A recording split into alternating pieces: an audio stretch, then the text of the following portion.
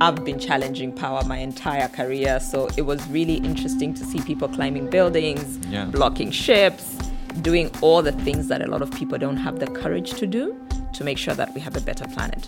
Because for me, as an African, it's been very difficult to have the climate conversations. Very, very difficult. Because I keep asking, the West developed by killing our planet. Mm-hmm. Africa is just starting to develop. Mm-hmm. How do we make sure that we're not being penalized because of all the sins of everybody else that's now at a level that we are aspiring to get to? Yeah. So it's a very difficult conversation for me, and that's why I believe technology has some of the power to make sure that we can still continue developing while taking into consideration the environment. This is Season 1 of Memberful Design, a show about fire starters, sparking initiatives that have a lasting impact. It was formerly known as Verwondering, an award-winning Dutch design podcast. Now we're bringing it to the international stage in English. Discover what it takes to let your plan succeed and create meaningful connections. The power of the collective requires the commitment of the individual. In every episode, Harold Dunning, founder of design studio Momkai and co-founder of journalism platform The Correspondent, talks to other designers, creative directors, artists and entrepreneurs about the impact of their work. We want to hear from you too. You can visit memberful.design to share your thoughts and check out the show's gallery. Make sure you never miss an episode by subscribing to Memberful Design on your favorite podcast platform. And sign up for our newsletter at memberful.design. I've always seen time off the grid as a blessing. High up in the mountains, walking for days on end. From alpine hut to alpine hut. Crossing valleys, climbing peaks. No signal, no problem. Disconnected, I was at my best. But what if you never connected in the first place? What if you can't chat to a close relative, learn through a YouTube video, or call team members remotely via Zoom? How remote are you then from the modern experience? According to the UN, way over 2 billion people, or more than a third of the world's population, have never used the internet, despite the pandemic driving people online. True, COVID was a big connectivity boost. Close to 1 billion new folks used the internet for the first time. But even amongst those new faces, hundreds of millions might only go online sometimes, as they face unreliable connection speeds or use shared devices. In 2020, in Africa alone, half the population had no access to the internet. Why would this concern you? Because a fair and free internet benefits us all. Access to global technologies can save lives. It helps people thrive, to live their best lives, and it empowers collectives to speak out, to rise up, to resist, to do better as a species. Enter Priscilla Chomba, my fabulous guest today, who straps on her boots, goes out there, and truly connects with communities. She's hard to put into a box. A chief technology officer, entrepreneur, fitness coach, mentor, traveler, mother, adventurer. She has worked in 75 countries on 6 continents for over 20 years. Her strategies help push digital transformation forward. Ebola outbreak in Liberia, she's there building SMS platforms. Earthquake in Nepal, she got right down to business and climbed a giant mountain while she was there. Priscilla has worked for UNICEF, the World Food Programme and ActionAid International. Living in Nairobi, she's now the global CTO of Greenpeace International, the largest environmental organization in the world, with over 3 million members. She's always been passionate about tech, the software and the hardware, hooking up cables, drilling holes. When she was 19, she climbed onto rooftops in rural Zambia and put solar panels on herself. Discover how to design with collectives in mind, working towards digital inclusion, because communities often don't speak tech. Meet the translator that helps to expand access. Priscilla, welcome to the studio of Momkai. Thank you. I like that last part. Especially like it. Thank you for having me. Great to have you here. What makes your heart sing? Oh, that's a tough question. Why would you ask my own question to me? You know the answer already. It's seeing young people thrive, regardless of who they are, what they like, what their preferences are, or where they're from. Being from Zambia myself, I'm always, and having worked in the development sector, I'm always really keen to see how globally technology has made it very easy to see that a young person in Zambia is quite similar to a young person in the Netherlands, even if they're very different and coming from very different contexts. So for me, seeing that connection really makes me happy. You have a background in tech. You used to be a biggest advocate of technology as just an enabler. And you have moved beyond that stage. How did this change of you came about for you? Do you want the long version or the short version? Hey, we have time. We can do the long version, yeah. So let me give you a bit of the story. The story is when I finished college, I went to work with a friend. He had a little IT company in his living room back in the day when antivirus was sold on a disk. So part of my job was walking around door to door checking offices. Do you have a computer? If they did, then I tried to sell them the antivirus and that sort of thing. Wow, on the disk. Yes. So for those who don't understand what's going on, it's fine. Don't worry. Just be thankful that we no longer have disks. And then I joined the United Nations World Food Programme during a big drought in my country of Zambia. There was a huge drought. So the government declared a national emergency, lots of hunger, food shortages. I was 19. Loved the job. It was a lot of, like you said, climbing on roofs to install solar panels, drilling holes through walls to run cables, all of the things that an IT person does. When I moved to UNICEF, I realized that traditional IT, in the sense of making sure that tech was working, was no longer enough. So what I started doing was sit and listen to the challenges that were actually happening in communities, and then start to design programs and projects where technology is now helping to accelerate the results that the folks who were in communities were trying to solve. So things like, there's no sanitation facilities in this village. How do we make sure we can get there faster? Young people are getting exposed to HIV and AIDS at a really alarming rate. How do we use technology to help slow that down? So very different way of looking at technology rather than just infrastructure, but more designing programs that work for communities and solve big challenges. And is the core in that also just simply talking with people, going to people? A lot of it is listening. So not even talking, more listening. So more, what are the challenges? And once I hear the challenges, the question becomes, is there potential for tech to just shift something? We all understand the power of technology. So for example, we have a remote area that's very hard to reach, but we need to check the progress on facilities that are being set up there by the local communities themselves.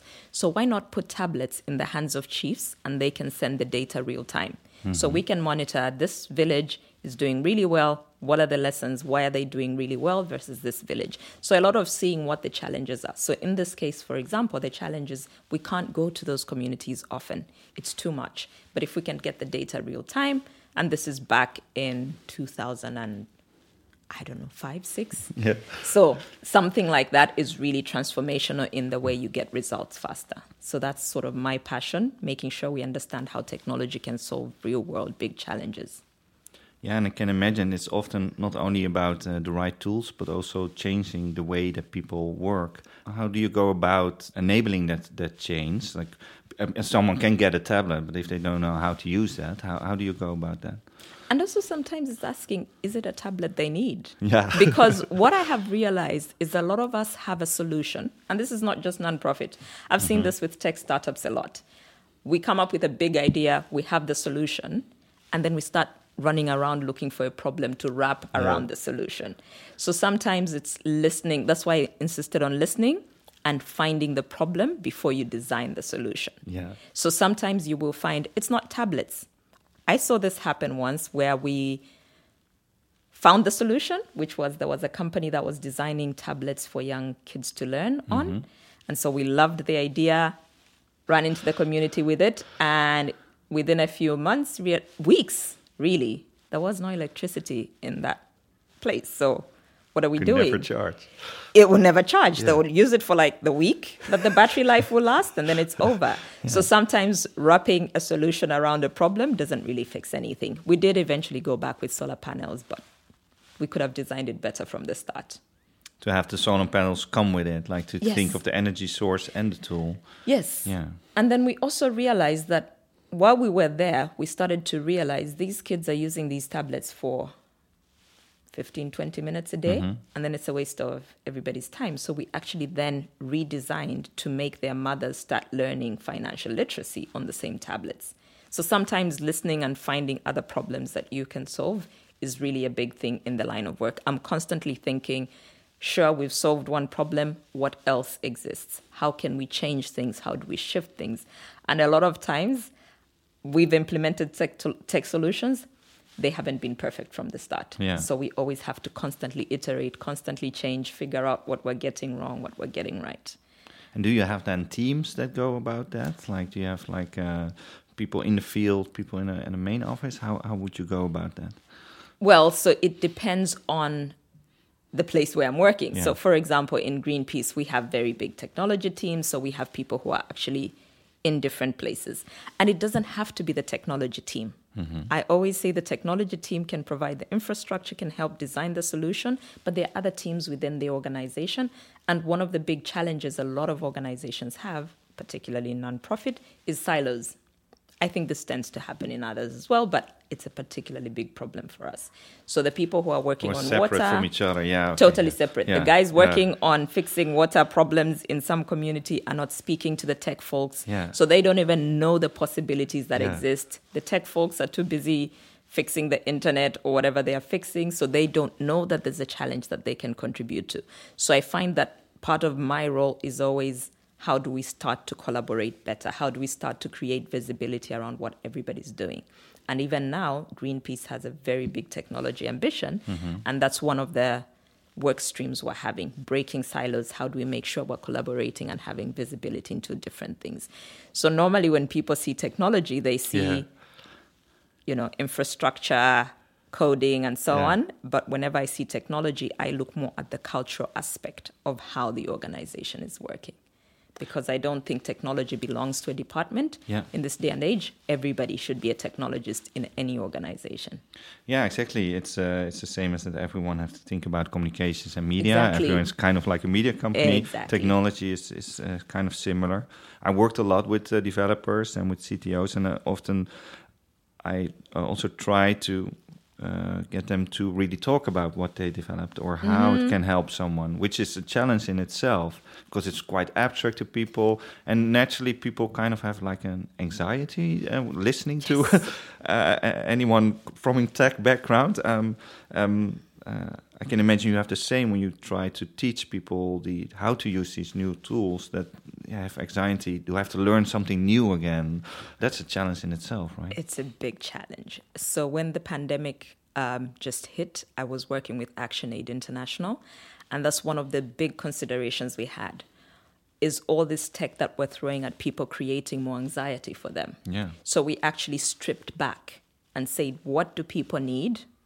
And then we had a whole program around education, not just how do we use Microsoft Teams or Google Suite or whatever you're using, but how do we also encourage the softer skills around the use of technology? How do we make sure that people are comfortable, that we're not adding more? So we actually stripped back and just removed some of the tools that existed already and kept it to a suite that was going to increase everybody's productivity, and also added in a layer of having somebody specifically who was somebody people could reach out to and say, I'm really uncomfortable with this tool.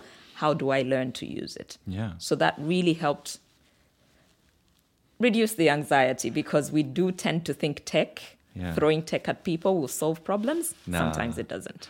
No, you get overwhelmed. Or I think one of the things, I think it was when you were at ActionAid, what I also loved is that you had this rule to not, I think during the pandemic, to not do any calls on a Friday. That's the same kind of way to go about people respecting their mental health and also getting time to soak up new information or learn.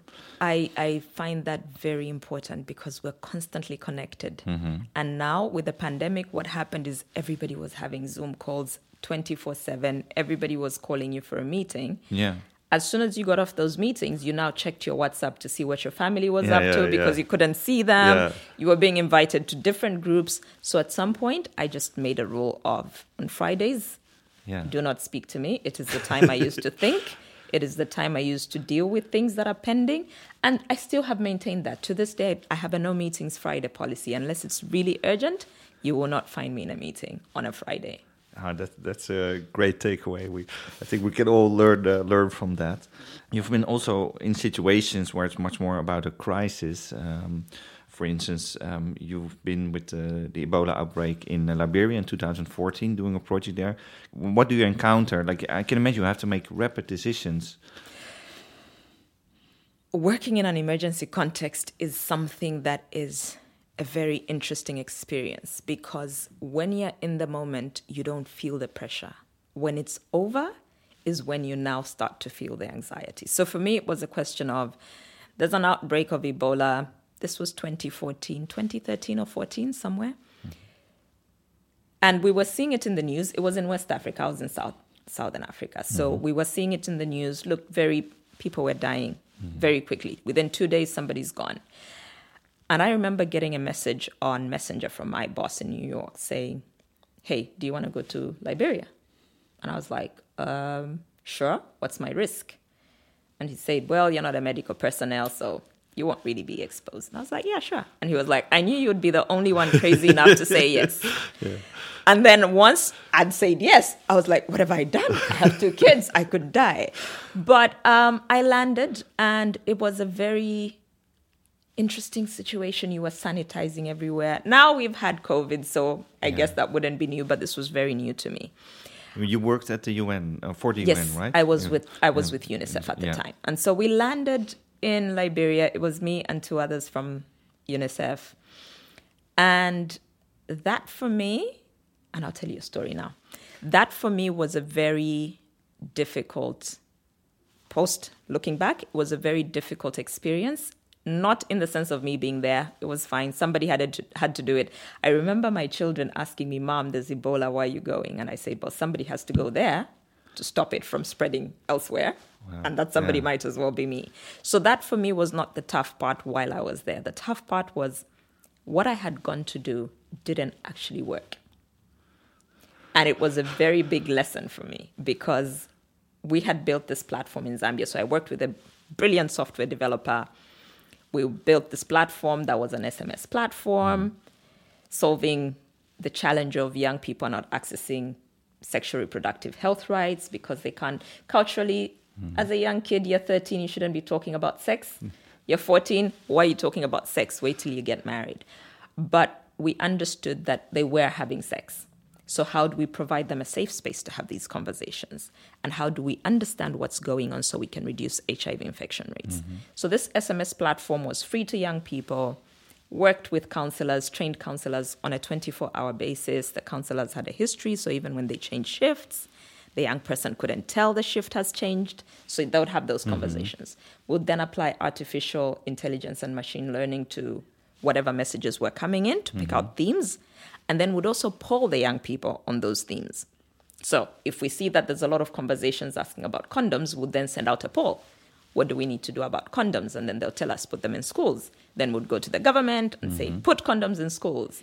And then we'd also send out a lot of information around, this is how you protect yourself, and so on. So Ebola happens, and the idea is that we go and replicate this hugely successful. We had, in the first year, over 100,000 kids voluntarily signing up on this platform. So we're like, go to Liberia, we'll use it for information in Ebola. If it's working for information on HIV in Zambia, it will work for information on Ebola in Liberia. It didn't work because Liberia had had a war. That region had had a civil war years before. Education infrastructure was no longer viable. So most of the young people were not as literate. Literacy levels in the country were below 50%. So when we send these messages out in English, they couldn't understand. We're just basically sending them to ourselves. The young people couldn't understand anything we're saying. We couldn't understand anything they were sending back. So for me, that was a very difficult learning.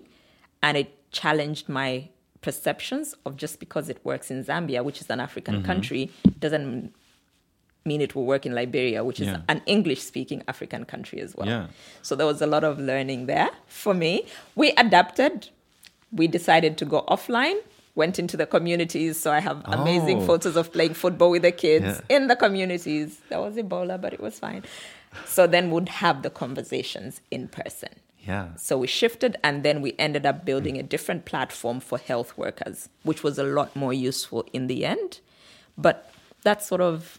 And then when the pandemic, when the Ebola crisis ended, or when I left, the feeling of I just survived that was very, very heavy. Yeah. So for me, whenever I go into an emergency context, when I'm in it, it's action, it's go time. Yeah. I don't feel anything. But as soon as I come back, it's always really difficult, and I have to take some time to process what just happened and then start to deal with it. And also you're meeting real humans. So for example, with the Syria war, I went there, I was training Syrians on data collection using digital tools. And some of the people I met were amazing. We had somebody who was a surgeon, and he's now working as a volunteer to collect data because basically his hometown has been blown up. And when I went back a few months later to do other trainings around innovation, he'd actually gotten on a boat and gone as a refugee to Europe somewhere. This is a surgeon having to move as a refugee, probably getting really bad treatment. So for me, those are then the difficult moments. But and I can imagine those difficult moments also empower you to that you know the purpose for what you are doing it for. I don't know if you've seen my LinkedIn profile. I don't think I'll ever change it because I'm standing with a lady that's in her 80s I've seen from South Sudan, and she had walked alone because her kids had died. So she'd walked alone for miles, I don't know, from South Sudan to Uganda. And that picture is when we just finished setting up. She'd been sleeping under a tree, and we just finished setting up a shelter for her. So for me, those are the moments where I'm like, I know why I do this work. That's really grateful work to do. It's great. It's amazing when you see some of the stories, especially when you go back and you find them thriving. They've started a market, store, or something. So it is really interesting. How does your family deal with it when you go out and about again? It's very difficult for them. I remember when I was going to Liberia, my dad had a whole church service held in our house, like somebody just to pray that everything goes well. So I think it's very difficult for them. But they've accepted that this is the path I've chosen, and I quite really enjoy it. Yeah. So I think everybody's really very supportive. Yeah, of course, they wish the best for you. Yes. They know that I thrive on this, so they just hold their breath and I hope I come back. But I always do check the risks. Yeah. And somebody has to do it. Yeah, it's always good to feel that power to help communities to get them connected. These organizations where you're in, I can imagine it's how digitally mature are they, or are you there also really to push the envelope? Yes. So, for example, when I left UNICEF, I joined a Danish NGO, and that was part of the work. It was making sure that we start to create an innovative mindset. So it was a lot of design thinking workshops. How do you get more creative? You've been planting beans for the last 20 years. What can you do differently? So I did do quite a lot of work around changing the mindsets. And this was in about 22 countries in Africa, Asia, and the Middle East. And it was very interesting to see how excited grown-ups get when you take, you have a workshop where you just have like Legos and you have all these straws and plasticine and figure it out, build something new. Yeah. It's always exciting to see how people who are used to sitting behind their computers suddenly get very creative once you allow them to just step out of the computer and work with their hands. Which is a nice irony coming from the CTO. I know. I am that person. I call myself the least techie tech person you've met. I always say technology should not be what's driving you. It should be the problem you're trying to solve. And then technology will be the thing that enables that to be achieved much faster. So I always try to pull people back from the tech a bit to avoid that problem I talked about earlier of finding the solution before you've defined the problem. Yeah, and I can imagine there can be a challenge within one organization, but if you come into a community, often there are different organizations already working there, maybe 5 different. They all think it's important what they do. They all think the digital skills are important.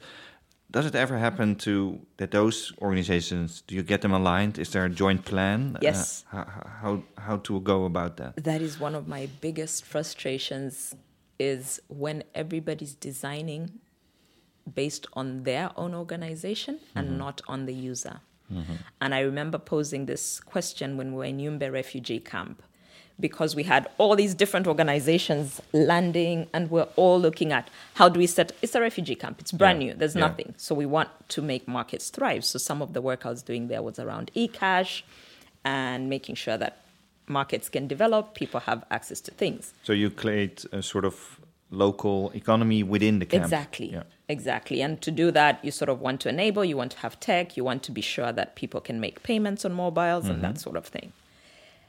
But we were going around, so my organization was going around asking for, what's the price of your tomatoes? And then the next guy would come, what's the price of your tomatoes? And then the guy from the other organization would come, what's the price? That is such a horrible experience for that person. It is terrible. The other thing we'd do is go and collect data. So I show up, I'm putting up shelters, and I come and I'm like, what's your name? Do you have a spouse? Are you married? Yes. How many kids do you have? What's your address? And we ask a bunch of questions. The next guy providing water comes and asks the exact same questions. The guys providing you maize and beans ask you the same questions. The guy from the clinic, it is crazy. And I'm thinking, if you were sitting in your house in Amsterdam and somebody from the government knocked and asked you all these very personal questions like, are you married? What's your social security number, or what's your passport number? What's your ID number? And he left and he said, I'm from the Department of Health. And then another guy came in and said, I'm from the Department of Water. What's your name? What's your spouse? Are you married? How many kids do you? You would not tolerate that. So why would you then go into a refugee camp and think it's okay to do this to these people? So eventually we did manage to align at least on the market price information, because we were checking the prices all the time. So at least we managed to align with about 4 or 5 organizations, and one of us would go out, collect the data, and then share with everybody else. So you do have to do a lot of thinking around what's the user experience in this case. And for me, that's really important, because I think we must respect people regardless of what their situation in life in that moment is. And we have to give them the dignity they deserve. If I wouldn't want to be treated that way, then I need to design so that they're not being treated that way. It's always a good base to create from that, right? Like I wouldn't like to be treated like that. So how do you treat people? I can imagine in that context, one aspect is even more important, and maybe in a context of a safe society, when you just fled your country, if people collect all your data, how do they go about data? So I can imagine data privacy is really important, where how people go about protecting that privacy. I can imagine that's half the work to protect that. And we don't. We collect the data and then somebody prints it out and leaves it on their desk. And I remember having a conversation in Uganda in the refugee camp, because we went to this guy's house, maybe late 40s gentleman, and our organization had given them some small solar panels before. So he was in this little mud hut in the refugee camp, some chickens running around. And we start collecting data and ask what he needs. And he says, bigger solar panels. And I said, why would you need a bigger solar panel? It was to power his MacBook in his little hut. And I asked, why do you have a MacBook in a refugee camp? And he says, I'm a civil engineer, so I'm actually still building roads in South Sudan. I just work remotely. And I said, well, why don't you just go into a town? And he said, because I might be killed if I leave this refugee camp. So he said, this refugee camp is my security, because everybody knows everybody else. So if the guys, come this side, at least I know that I'll be alerted. Because a lot of people coming from war situations, a lot of it is tribal, so you don't know who doesn't like who. And I'm thinking, this guy is hiding in a refugee camp and we're careless with his data. What are we doing? This data could get into the wrong hands and that's it, he's gone. So it's always a very sensitive situation, but we rarely think about it. We're just more focused on our own results. We need to go back to the donors and say we fed 100 people or we clothed 70 people. So we're not thinking about their reality and what risks we're exposing them to. Yeah, the data becomes more for fundraising rather than actually the people where it's for. Because I can imagine it's a lot about creating a safe place, a safe spot for people where technology can help you connect and help you also stay out of a dangerous situation. I talked about, when I was speaking at a conference last week, I talked about a situation where we did more harm than good because we decided we're going to help women. This wasn't pregnant women. It was just women in this community, social welfare. We will give them some money. They'll feed their children. Their children will go to school. Everybody will be happy. And we had these group conversations with the women as part of the design process. And they told us, yes. If you give us X amount, life will be wonderful. And as soon as we sent that cash, the number of cases of violence went up because their husbands were now feeling disempowered. So there was a lot of domestic violence happening. A very unintended consequence, but also goes back to the importance of how are you designing your programs? Are you just looking at, we have a solution, let's get it done? And so we had to stop sending the money, go back to the community, design with the husbands in the room and explain why this was important, and then start again. And that was much better. But we tend to do a lot of design where we cause more harm than good. There's a fun story that has nothing to do with me, where some nonprofit went to some village, looked around and said, the women are walking 2 kilometers to fetch water. This is horrible. Yeah. Let's do something about it. And they built wells right next to the village. And when they went back a year later, nobody was getting water from that. They were still walking 2 kilometers. And when they now sat down to ask, they were told that 2 kilometers is our me time. That's the time we have to catch up. That's the time we have to, breathe. When we're at home, we're doing chores, we're taking care of the kids, we're looking after our husbands. So sometimes we find solutions that nobody wants. We know, of course, about big tech, the Google, Amazon, Apple, Meta we now have to say, Microsoft, where you also see that more on a large scale developing tools, but where they have big talk, but they are quite small-minded about the global south, and the local expertise is often undervalued. Or when developers come from those communities, they're being transported to Silicon Valley, and they live in very boring suburbia, and they're not really helping the place where they come from. How can we make a change in that? That's a very interesting question. One of the big things we're looking at now at work is a work stream around technology, what we're calling our responsibility, which is what's our responsibility as Greenpeace in a big technological world? What are the things that are harming communities? One of them is what you've talked about, which is big tech is quite extractive. And I actually heard Chris Wiley from Cambridge Analytica say last week that big tech is acting like the colonial masters. Mm-hmm.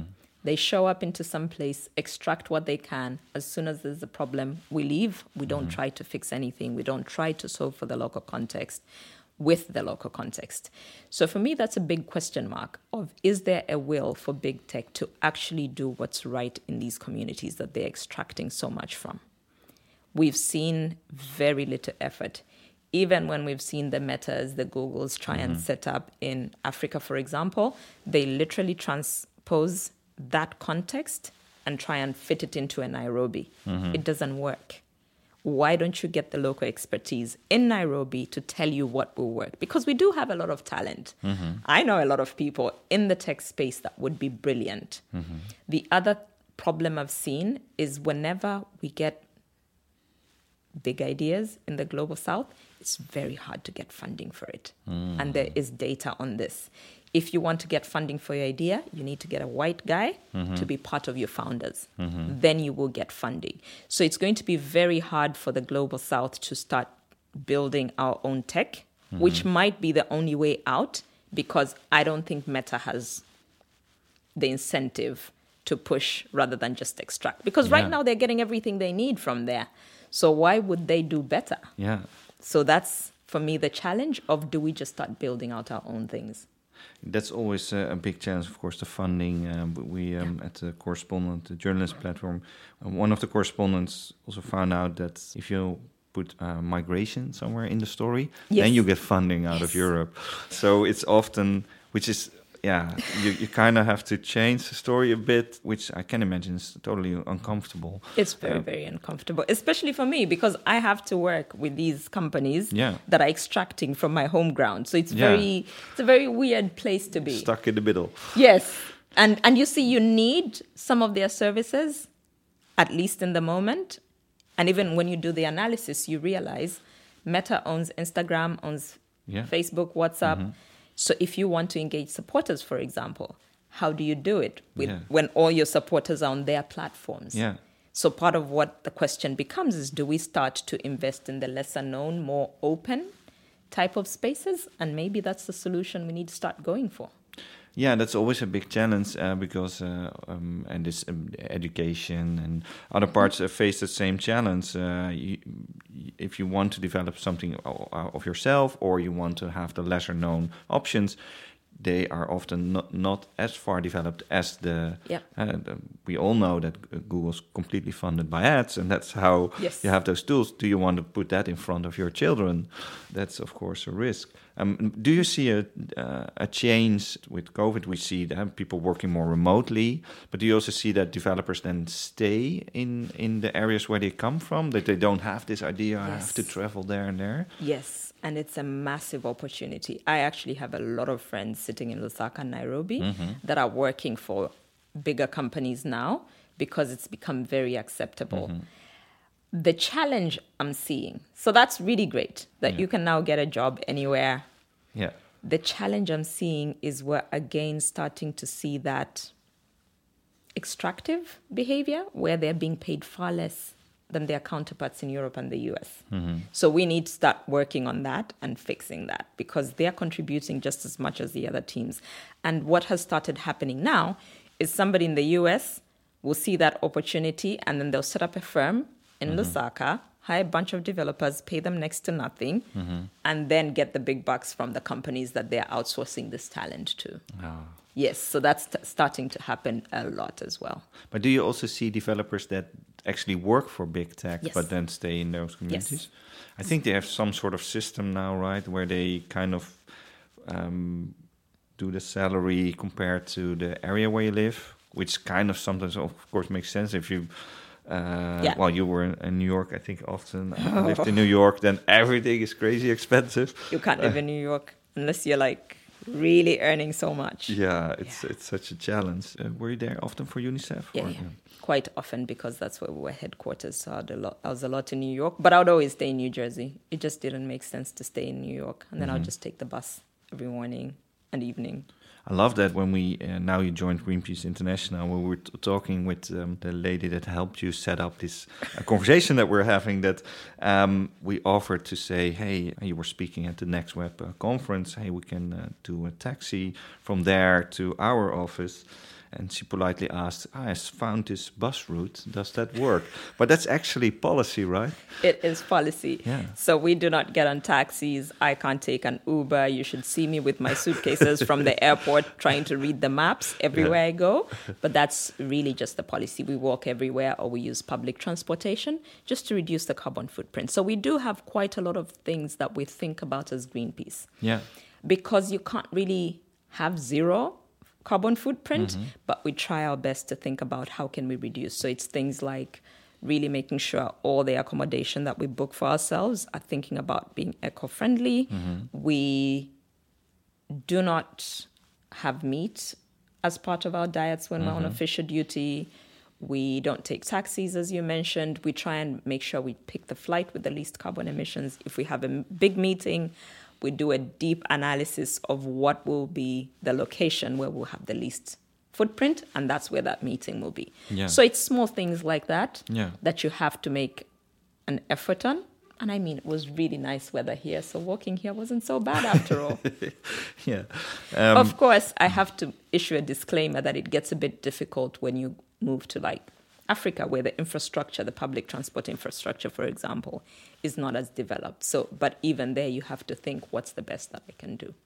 Yeah, and I also noticed from the pandemic and afterwards that, of course, that we are more mindful. Should this meeting be in real life, or could this be the video call? Or I do believe for real in-depth conversations, I really love in real life. But I can imagine it then it's also a bit. You can feel conflicted because you travel a lot, you fly a lot, which is then kind of offsets all the other stuff. So so it's always for me a big calculation. So for example, I was coming on this trip to Amsterdam, so I tried to combine everything I need to do here into the 2 weeks that I'm here. I was meant to come back in July, but now I won't. I'll join the meeting virtually because it doesn't make sense for me to come back after so much. So it's always give and take. And even when I talk about how we're looking at technology and its impact on climate, it's always a very difficult conversation for me as a CTO to have, because we have all these servers everywhere. We have all this data everywhere. All the power that it needs. And it needs a lot of power. So it's one of the things we're thinking about. So we have like an aggressive drive to reduce how much data we're storing. We are making sure that when we look at technology partners, we look at their sustainability policy. Are they running their servers on renewable sources of energy? So it's a lot of thinking through some of those things that we can change. Otherwise, data will be the new oil, and then... But so how do you go about then to finding that out of companies that you work with? Is that like a questionnaire, or do you have like places where you can go to? Like how could we check another company to see not only maybe their financial status, but also their carbon footprint? So you do actually have organizations that publish some of this information, and they do some of this research. I can't remember any from the top of my head, but if you look it up, you can. And in some instances, we do our own analysis in terms of how much data we're storing, what then does that mean? And we have explicit policies where we can't work with certain technology companies simply because... Oh, is it? Okay. Yes, because we don't believe that they're doing enough to move towards clean energy. So then we have some really big tech companies that would love to work with, but until we're convinced that they're doing the best they can, we simply can't. So we find alternatives. Yeah, it's what you call the ESG, right? So the environmental, social, and governance credentials. Yes. And so that's everything from a carbon footprint to board diversity. And that becomes like a vast amount of data about a company. Yes, it is. About its strengths and weaknesses, operations and personnel. But different firms also count as different. So this becomes some sort of... magic how people then up the numbers and see like, hey, we're doing really well. And what we see with tech companies is, we're planting some trees. Oh, yeah. Or an oil and gas company that has the best parental leave. Yeah, then it kind of you still know. It balances. The numbers it balance where you feel in your heart. It's like, no, this isn't right. When did you know it was right to really join Greenpeace International? What attracted you to Greenpeace? So I got a call saying, we're looking for somebody. We're asking people to apply. Do you want to apply? And I was like, wait, hold on. And I went online, looked Greenpeace up, and everything they were doing was just right up my alley. I mean, these guys are not afraid to challenge anybody. I've been challenging power my entire career, so it was really interesting to see people climbing buildings, blocking ships, doing all the things that a lot of people don't have the courage to do, to make sure that we have a better planet. Because for me, as an African, it's been very difficult to have the climate conversations. Very, very difficult. Because I keep asking, the West developed by killing our planet. Africa is just starting to develop. How do we make sure that we're not being penalized because of all the sins of everybody else that's now at a level that we are aspiring to get to? So it's a very difficult conversation for me. And that's why I believe technology has some of the power to make sure that we can still continue developing while taking into consideration the environment. Yeah, and of course you stand for digital transformation, but there should be time to transform, right? Exactly. You see often that Western countries then say, "Oh, you should be doing this and this like that." You're like, but we still have to make certain jumps, of course. Yeah. I really like with Greenpeace this idea of mind bobs. I think one of the co-founders, Bob Hunter, coined that. Best thing in a revolution is a change of consciousness. I think a lot of people, if you talk, and we said like, hey, there will be a gallery with this podcast, and you can find things on verwondering.com, that you really have a mental image also about the things that Greenpeace does with the boats and really going about that. So really visual things that reach your heart and make you think again. I can imagine technology part can sometimes be challenging, that like a boat going out about is really a visual big thing. Are you thinking about the visual part of the organization? Yes, but I can't tell you about some of it. Secret because stuff. obviously I need to save the surprise for when you actually see it happening. Okay.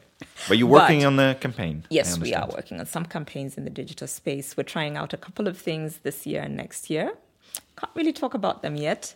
But, it's also things like what Greenpeace UK did during one of the big meetings, the G7 summit, where we had drones that formed, the endangered species, different animals, and then eventually sort of morphed to form a message that we wanted to deliver. So for me, it's also visuals using things like that. I think that display was really good. I hope you can look it up and find some good images for the gallery. We put it right in there. Yes. No, but it's a good way. It's also criticized for that, right? Like it's only this visual, impactful stuff, or focusing on the whales where the sharks are even more endangered. But people think sharks are dangerous. You get better funding for whales.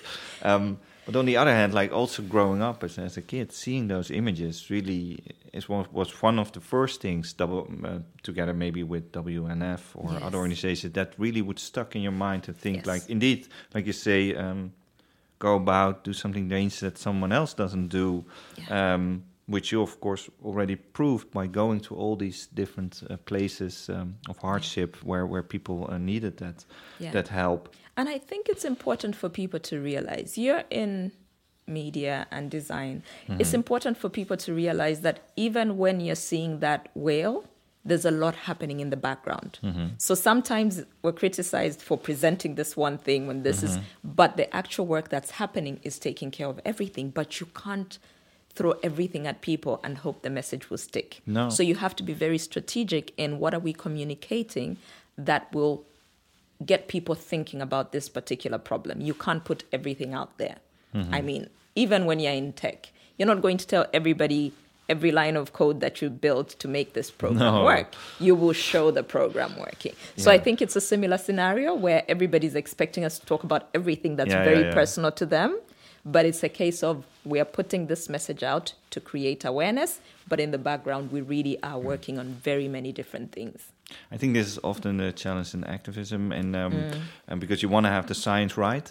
And when you talk to science people, everything is very nuanced, which totally makes sense.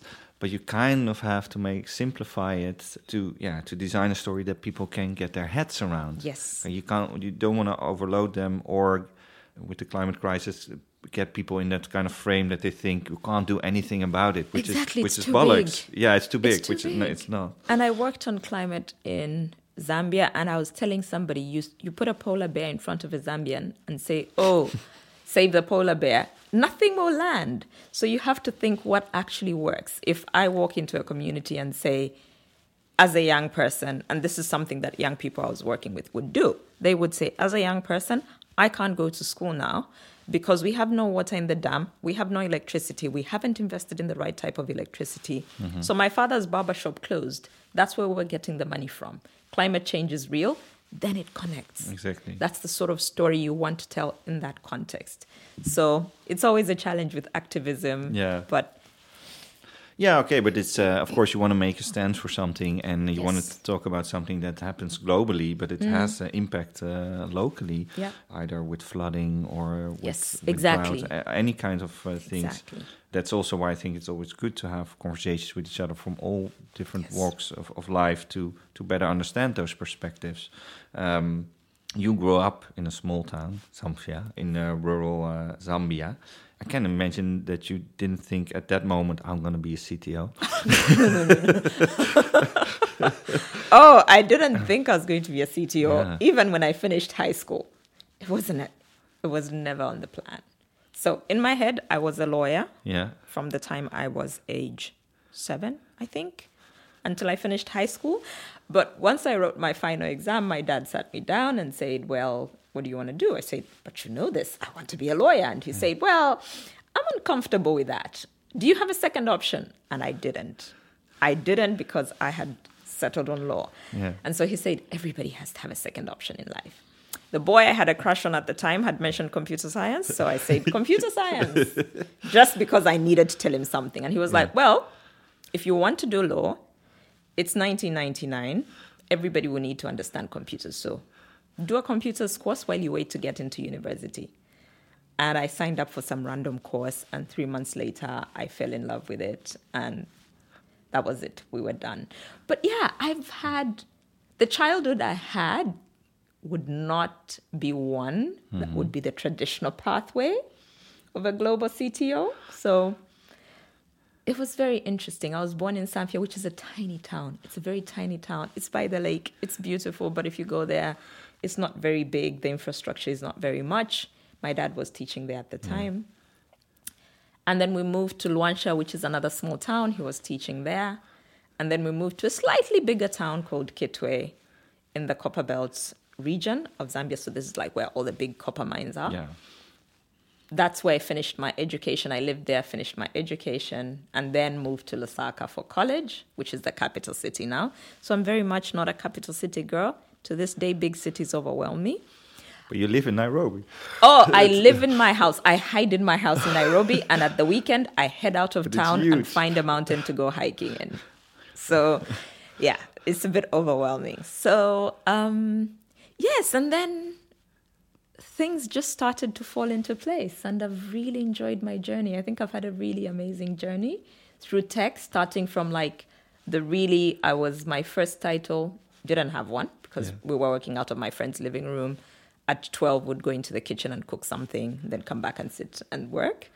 But then with the WFP, I started as IT assistant, which is like the lowest you could start. Yeah. So I've loved going through everything. And now when I speak to anybody in my teams, I can sort of relate to where they are based on that experience that I've had over the years. Yeah, that's always good to have those really perspectives if you started at the bottom. My wife is a doctor, and I'm always amazed seeing how in that line of work they make you in the training also go to like elderly people home. You have to work there. You have to work with the mentally ill. You have to. Wow. She is pregnant now, and she is working now at the emergency center. So that's the last place we she and I would love her to be there. Yes. But it's I always find it inspiring because I think it's for anyone in leadership or anyone creative, like you said at the beginning.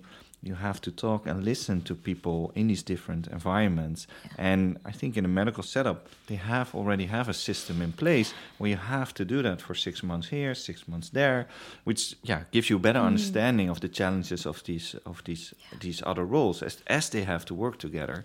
Yes. One of the challenges I see is you get somebody who's coding in a corner, loves it, because you don't know what to do with him. He's so talented or she's so talented. You promote them to manager and they have no skills to do that work. So I find that that's one of the challenges we face of how do you create a pathway that keeps people motivated but doesn't force them into things that they're uncomfortable with or things they're not even interested in, quite frankly. Yeah, it's promoted to incompetence, right? So and also what I always dislike this false notion of that role or the manager role is better than the other role. Yes. Like it's about hierarchy. Just as a company that always has to have a certain size of people and should always be growing and should always be more people. I think like are those measures of growth, are they always the best to actually evaluate what's meaningful to someone? So then I want to ask you a question as a designer. How do we redesign this notion that promotion to managerial position is the only way an organization So what we try to do, at least in my own design agency, we try to really talk much more about coaches, and that people either find it empowering to be a leader for a group, but another part is where you're much more leader in craft. So an animator or designer or developer that is an example to younger people in the team, but is still literally doing coding, designing, illustrating things.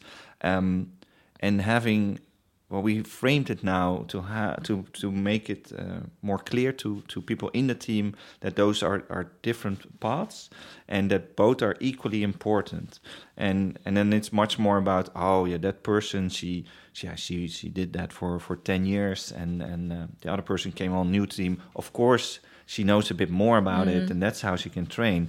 But it's more, it's almost like leading by example. So they're doing the work, and it's the same as like a policeman that would then become have to sit all day at the office, and then would really miss being in the streets and chasing baddies. I don't know, but I know what you mean. But I really love that you code both leaders. I think that's what we should focus on. Yeah. You can be a leader in any space, and anyone can be a leader. And you're right, I do miss being outside, but what I try to do is try and find one project that will allow me to still keep my hands on. Oh, yeah, so you oversee all the things that happen in an organization, and you also have like one thing that's really fuels close your to mine. Fuels your creativity. Exactly. So that's what I try to do everywhere. I try to find the one thing that I can really sink my teeth into and enjoy. Otherwise, it would just become very, very much overseeing everybody, and there's the boss, and I really refuse that title of the boss. It's also a bit boring, right? Yeah, so you're not really creating. As a last question, is there any design that you're most grateful for? Any design that is such a big question. There's so much in the design world that is amazing. Does it have to be from the present? It can be anything, just something that pops in your mind, if it's close to your heart. I really, and this is going to be a bit controversial, I really love the fashion space in Africa. Mm-hmm. I think we have a lot of patterns, a lot of designs that are really interesting and intriguing. The reason I say it's going to be controversial is, do you know that all these fabrics are made here? Yeah, in the Netherlands, right? I find that Flisco, I find that so odd. That's really weird. But I never see any of you guys wearing any of this. No. Why? Yeah, I was amazed. I think it's called Visco, right? Yes. Yeah. Visco. And I think it's in the south of the Netherlands, and they design all these fabrics that are used all over Africa. Yes, and they're beautiful fabric. Yeah, that's beautiful fabrics. But I'm always like, why aren't we making our own? Yeah. But I think I'm really grateful for that design. I will say that, because it makes life just that much happier for me. Oh, thank you. That's great to hear. I loved having you here. Thank you for your time. Thank you for having me. This was fun. Hi, I'm Brenna Foster, part of the team that works on Memberful Design. We hope you enjoyed this episode. Now, we want to hear from you. We're researching what makes communities, memberships, and movements so powerful. Or in short, how to better design for belonging. You can help by sharing your own experiences in our first listener survey. Go to memberful.design/community or click the link directly in your show notes to complete the survey. It only takes a few minutes to share your wisdom, and it's completely anonymous. Even better, we'll share takeaways on a future show. So keep listening and let's learn together. Many thanks from the entire Memberful Design team.